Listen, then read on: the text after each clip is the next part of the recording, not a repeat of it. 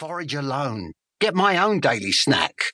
I know starlings are wonderful to see, but I'm an individual, wanting to be me. September in England, all fly close and near. It's not like other times of the year. He looked on from a branch with disdain, making his intentions clear and plain.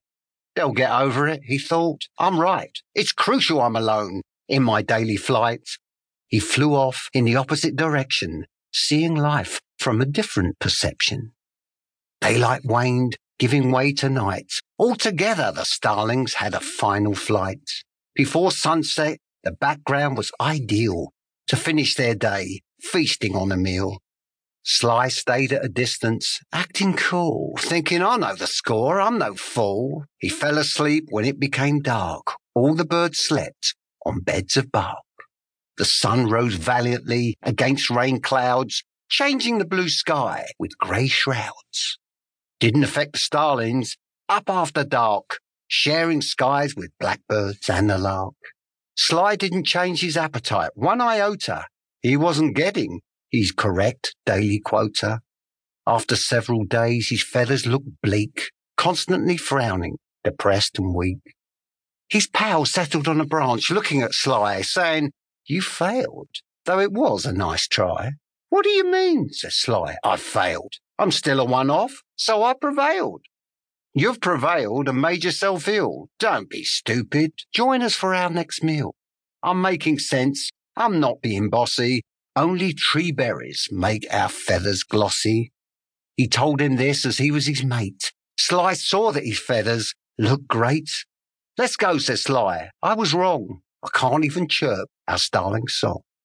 They descended on a tree with red berries, so yummy, looking like little cherries. On landing, he saw loads of yellow beaks, strong and healthy, none looked weak, eating succulent juices like he'd never been fed. Exploding taste buds from berries ridiculously red. Fully replenished, ensuring he'd be healthy, starling's currency, making him wealthy. He accompanied the others all the way. His survival instinct had come into play. Happy now, all flew together in the rain, no longer suffering discomfort and pain. His mate said, At times we follow the big story. For well-being, we put aside personal glory. Sometimes we're together and sometimes not. Circumstances dictate. Individuals follow the plot.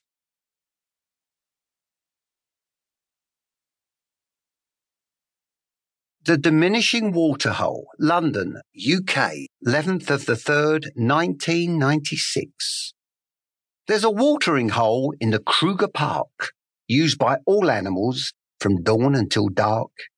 In 1991, there was a dreadful drought. This little tale is what this is all about. The water receded, diminishing each day. Larger predators kept smaller ones away. Thirsty land animals who'd trekked for miles found it shared by hippos and crocodiles. Territorial hippos, each weighing a few ton, protected themselves underwater against sun. Crocs also submerged and did patiently wait to snare any smaller animal and seal their fate. They'd catch prey in their huge jaws, gobbling them down, including their claws. Baboons used their brains to think, as all creatures needed water to drink. Basil was one who quickly knew the score, making a small hole close by with each paw. The hole filled with water, the right stuff, getting what he needed, just enough. Others saw this was the way to go, safer than putting your body on show. Tempers frayed at this ordeal and test. It wasn't ideal, but it was for the best. A young baboon thought it took too long, thinking it was safe, and Basil was wrong. The scorching sun gave all a terrible thirst.